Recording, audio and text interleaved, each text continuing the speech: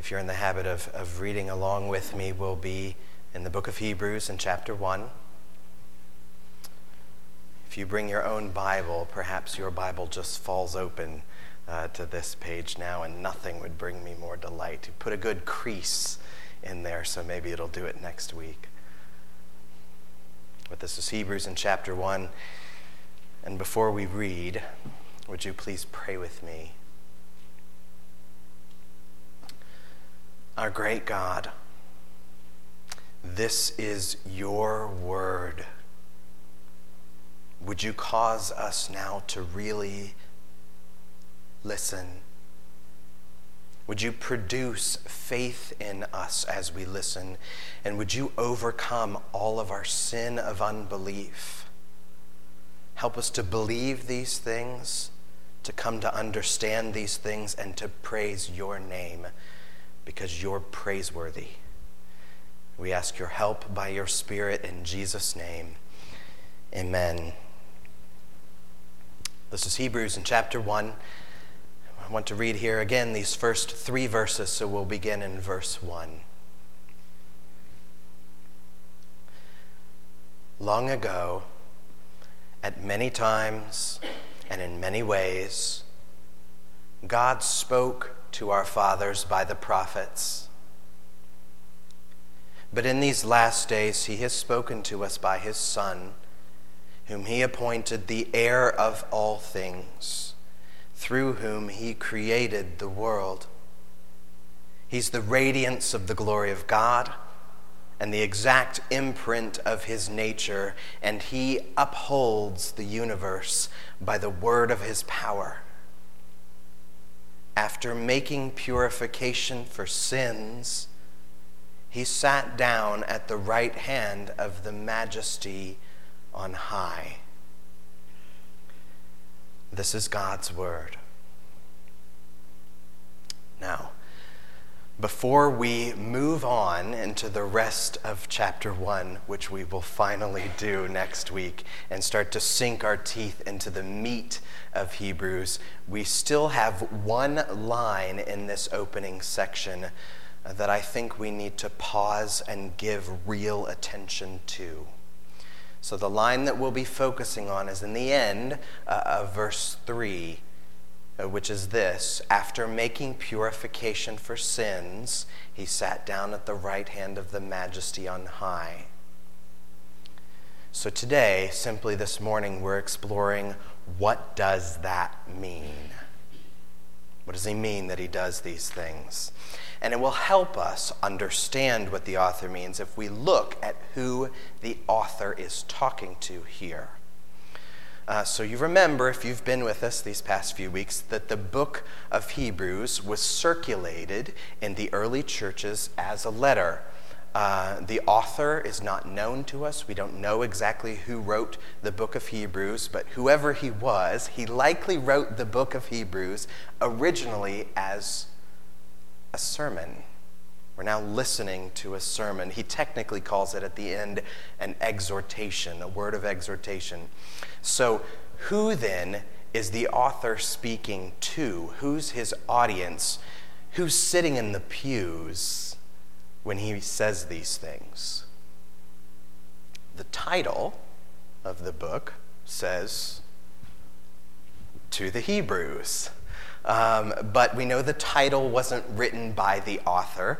Titles of the New Testament books were added in later, just like chapter numbers and verses. You know, the authors weren't saying chapter 1 and writing a little bit and putting a verse number. Those things were added in later to help us reference parts of these books and to know what book we're talking about. So the author didn't title this the letter to the Hebrews, but it's been given this title over the centuries for a number of reasons. There are hints and clues. You don't have to be a fancy scholar to do these things, but if you're just a careful reader of the book, about suggestions of who the audience is and that they were part of the Hebrew people. So we see it even in the first chapter. There are hints in that direction. Just in the very first verse, the author starts, "Long ago, at many times and in many ways, God spoke to our fathers." That's a reference to the patriarchs of the Old Testament, the leaders of the Hebrew people, and he's assuming that his listeners are kind of in line with that. And then in the rest of chapter 1, you can look, if you're reading along with me in your Bible, if you scan down and look at later in the chapter, some translations indent various sections. There's kind of jagged, they usually smooth the edges of the text, but are there in your translation some jagged edges as you go? Sometimes the translators are doing that to highlight certain sections where the author is quoting directly from the Old Testament. And they set that section apart with jagged text. And so this happens a lot in the entire book of Hebrews, but it happens at least a dozen times just in chapter 1.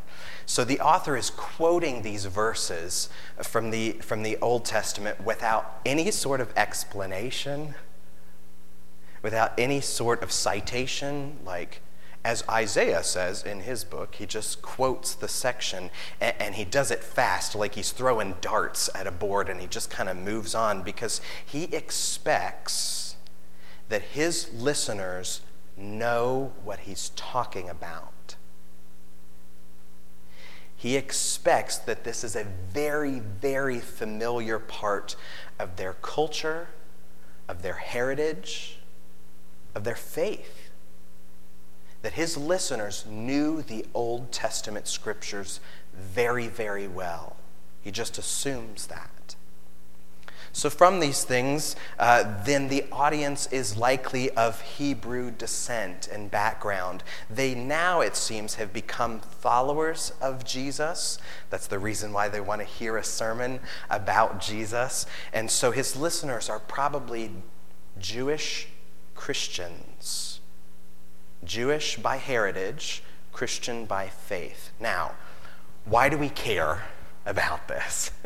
Why is this not just mumbo jumbo? The reason why this matters for us is because when we get to the section we're now looking at, when the author says that Christ made purification for sins, the original listeners are going to hear that with Jewish Christian ears. They're going to hear that through an Old Testament lens. And so if we're going to understand him rightly, we need to do some of the same. We need to go back then into the Old Testament, which we'll do now. So in the Torah, which is the teaching of the law, we talked about this in Sunday school, actually. This turned out nice and handy. Those first 5 books of the teachings of the law in the Old Testament, there's a discussion of these things, especially in the book of Leviticus, which I know people never read or touch. I mean, please read it. It's interesting, if nothing else. It's God's holy word, and it will become rich as you read it more and more. But at any rate, in Leviticus, God gave his people an elaborate system of purification laws in response to their uncleanness. And so there's extensive discussions there about these Old Testament ceremonial laws in relation to things like various diseases. There's a lot of discussion about uncleanness related to leprosy, and if you have mold or mildew in your house, what to do about that. If you've had some sort of contact with the dead, or even there's various aspects of childbirth are included under this. And so these Old Testament laws then said not just that you needed a doctor for these things, although it doesn't discourage that. It would be wise to have a doctor for these sorts of things. But you need a priest for these sorts of things.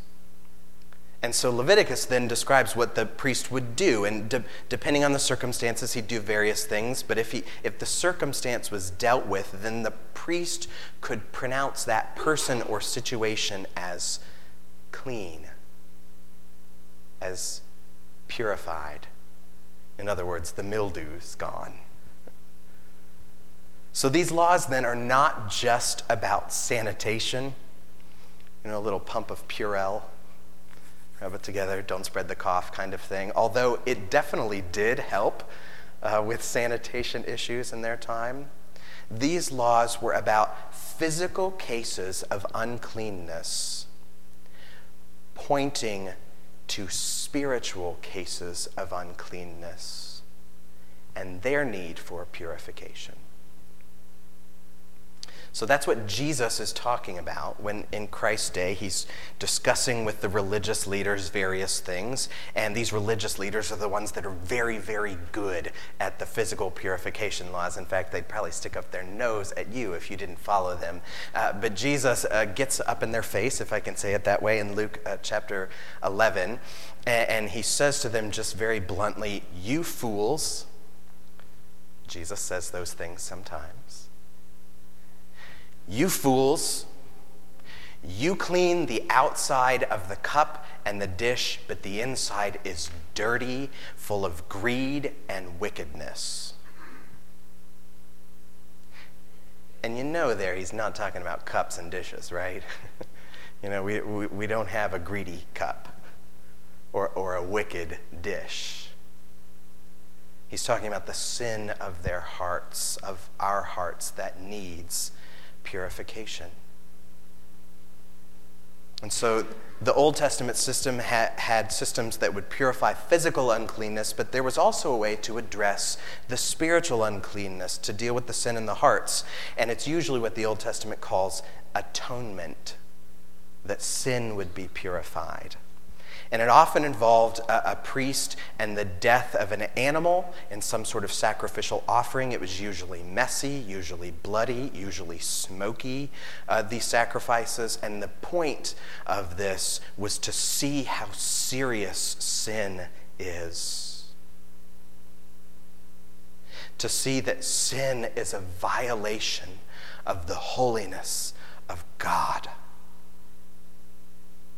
That unatoned sin would bring wrath and judgment of God upon the people. So they needed to be cleansed. So that is the context at which the author is now speaking to the Hebrew Jewish Christians here in the book of Hebrews. But one key thing here, while the author is comparing this situation to the Old Testament situation, he also points out that Jesus does purification in a slightly different way.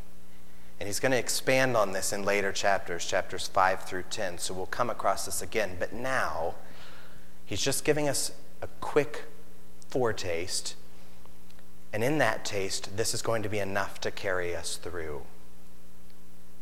So from this sentence that we're focusing on today, I just want to draw out 3 things about the purification that comes from Jesus that is true and helpful for us that we need to hang on to. So here's the first of these 3 things about Christ's purification. First, the purification that comes from Christ is singular. Purification that comes from Christ is singular. I mean that in a grammatical sense. If you don't like grammar, and you internally groaned just now, this is short and easy, I promise. So if you look at how he words it, the end of verse 3, he says, after making purification for sins. Notice there that the word sins is plural. It's got an S at the end. Sins are many, but the word purification, the purification that comes from Jesus, is singular. It's not Christ's purifications for sins, it's Christ's purification. So the way that the author will talk about this later in the book of Hebrews in chapter 7 is that Christ was sacrificed once for all. In other words, the act of purification happened one time. During his life on earth, during the event on the cross. And this means things for us. So we know that a Christian will still struggle with sins, plural, throughout the course of our life. Even when we're in Jesus, we will still struggle with that. You may even battle some of the same sins over and over and over again and get tired of confessing the same things to God.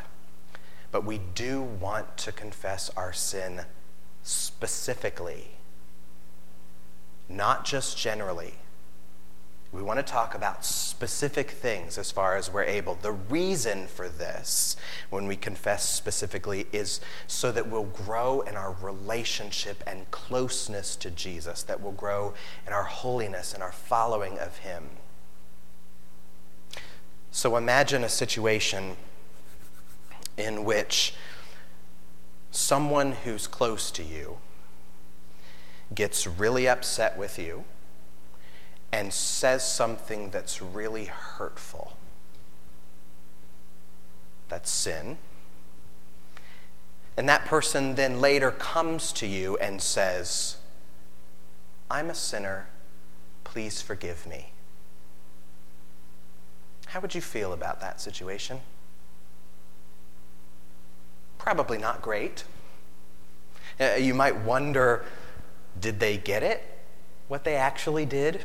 Like, do they understand the hurt that they caused? Do they know what they actually said? Do they really mean what they're saying? Now imagine that person who said this to you comes and says, I said this particular thing to you and I was wrong. That was more about my own lack of patience and love than anything. I don't want this to come between us. Please forgive me. Do you see how different it is than to confess specific sin?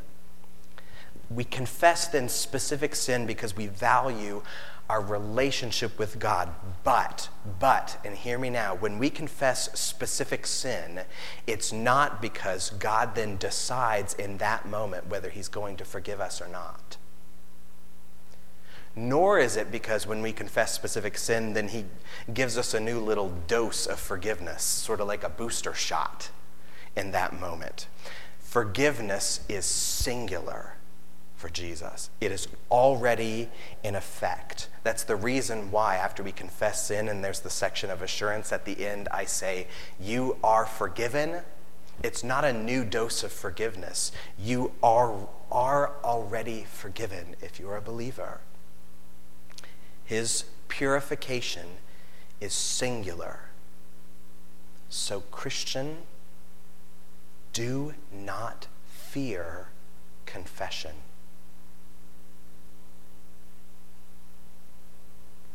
Second, here's the second thing we can learn about Christ's purification. It's connected to the first. The purification that comes from Jesus is finished.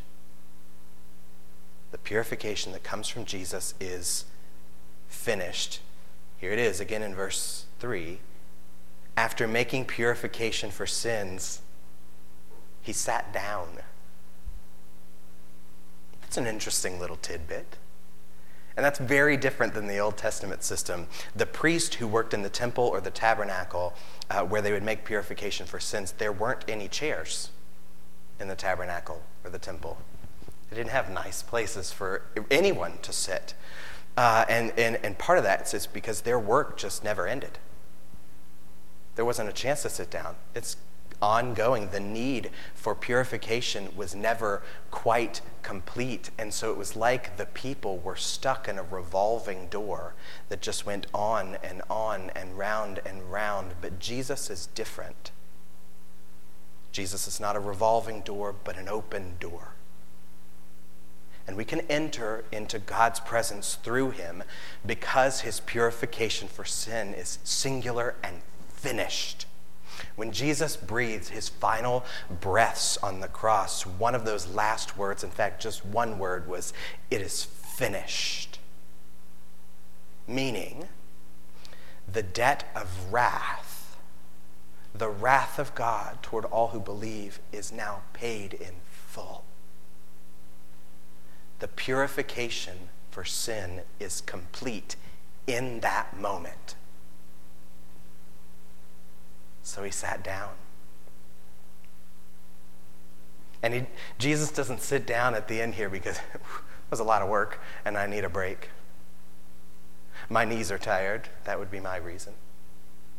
or because he is waiting for purification part 2, or part 3, or part 10, or part 20.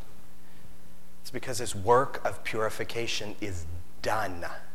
And he carries that finished work of purification to the right hand of God the Father, the Majesty on high. Side note, this means that the idea of purgatory is completely out of the question. You know, some groups still teach some system of purgatory, but nothing in the Bible ever teaches that.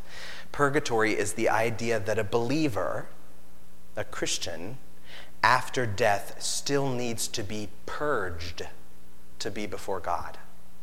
That's what purgatory is. It comes from the word purge. They still need some sort of purification from sin. And we know, of course, that a Christian still sins up to his very last days.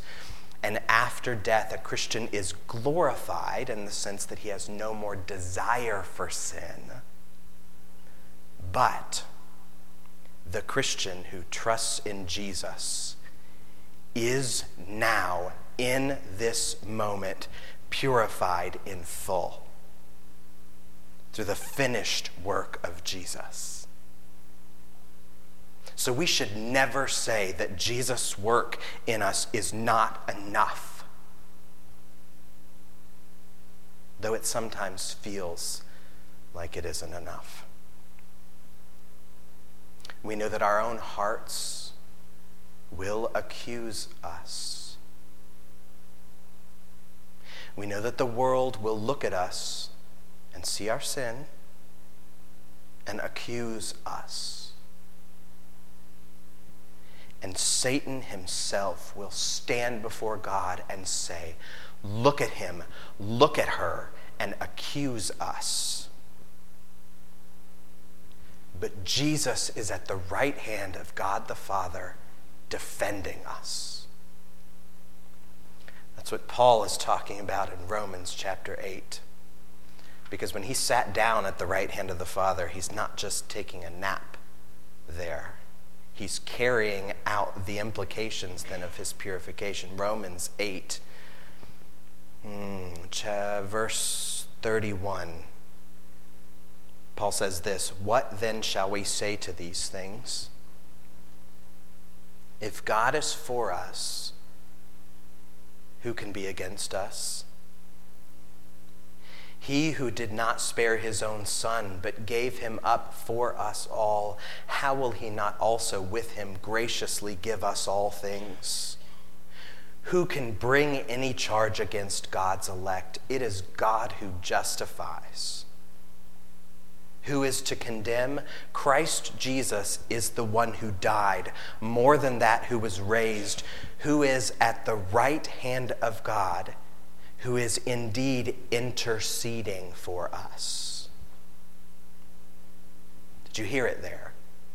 Jesus is now at the right hand of God the Father, interceding. He steps in against all those accusations and says, that is my child. That's my son or daughter that I have bought with my sacrificial blood, and my work of purification in this person is finished and complete.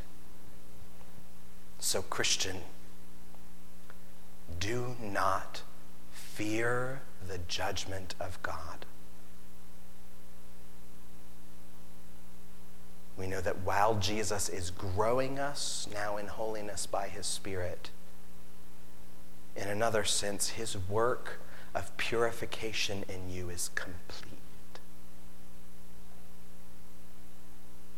So that's the second one. His work of purification is finished. Third, the work of purification from Christ is accomplished.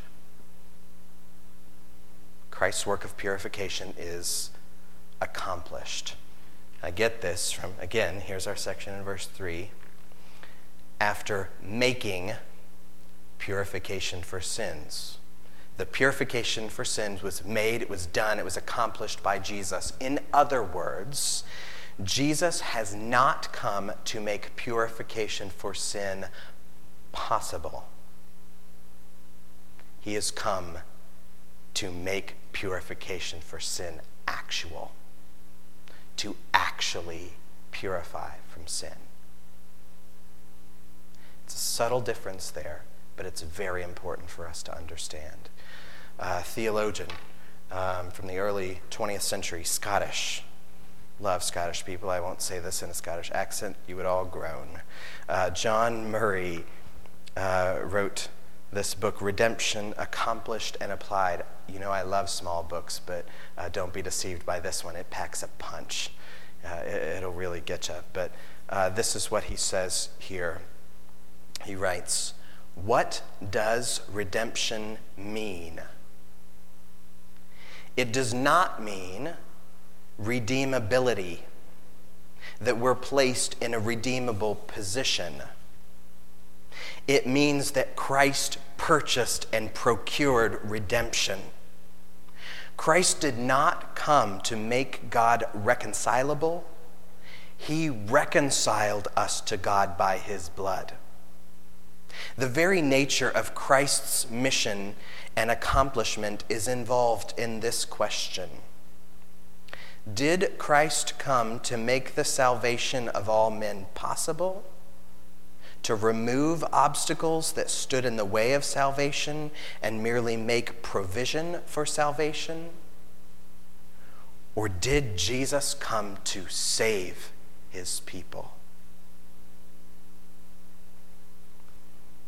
Here's another way we could think about the distinction between actual and possible redemption. So let's say, humor me here, go with me on this, that Jesus, the purification that Jesus made is like a cake.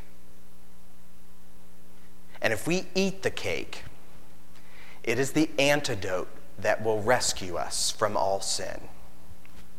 Okay? So Jesus does all this work on the cake. He goes to the store, he gets the ingredients, he puts them together, mixes them up, sifts the flour if it's a fancy cake, he puts it in a pan, preheats the oven, waits forever because the oven takes a really long time to warm up, and he sticks it in, he sets the timer, he watches it till it turns golden brown. He's checking the cake. He pulls the cake out. He frosts it or does whatever he does with this cake, and he cuts a little bite out for it. He puts that bite of cake on a fork. He puts the fork in our hand, guides the fork right to our mouth, and he says, "Eat it. This cake will save you." And then he stops. And then he waits. If that is the case, if Christ made purification for sin possible, but not actual, it is not enough. Even if he does all of it up until the very last moment, if that is the case, no one would ever eat the cake. And no one would be saved. His work of salvation would not be accomplished because we know in our own nature we do not love God, we do not trust God, we do not desire the things of God, so we don't believe him. On our own, with that bite of cake right up next to our mouth, in our own hands, we would say, "Yuck. This cake stinks. You must have put too much baking soda in this cake. No thanks, I've got my own food." We would be suspicious of God and his motives, and we would have no faith in him. In order for us to be saved, Christ must accomplish a work in our hearts first. He must work in us to cause us to want it. to desire it, to cause us to believe, to put faith in us so that we would come to smell the sweetness of his cake and gobble it up and ask for more with delight and thankfulness. Even the first bite of cake, even this act of faith is not our own act. That faith is a gift of God, not by works, so that no one can boast, so that he would save us completely, that he would make purification, not just lead us up to it. Lead a horse to water, but you can't make him drink. No, he would make purification, not just merely possible, but effectively accomplished fully in us. So because Jesus has made purification for sins, Christian, do not fear that you will fall short. He accomplishes it all. Now, as we wind down here, I do want to acknowledge that the fact that Christ has accomplished purification for sin completely in a finished way, this does not mean that Jesus saves everyone. That's called universalism. That is not what the Bible teaches. And so we plead for those that don't know Jesus, please come to Jesus. This cake will save you. What it does mean is that the ones whom Jesus saves, by stirring faith, repentance, holiness in them, Jesus saves fully through his own work, through his singular, finished, accomplished work of purification in us. That's good news. That after making purifications for sin, Jesus sat down at the right hand of the Majesty on high. Would you pray with me?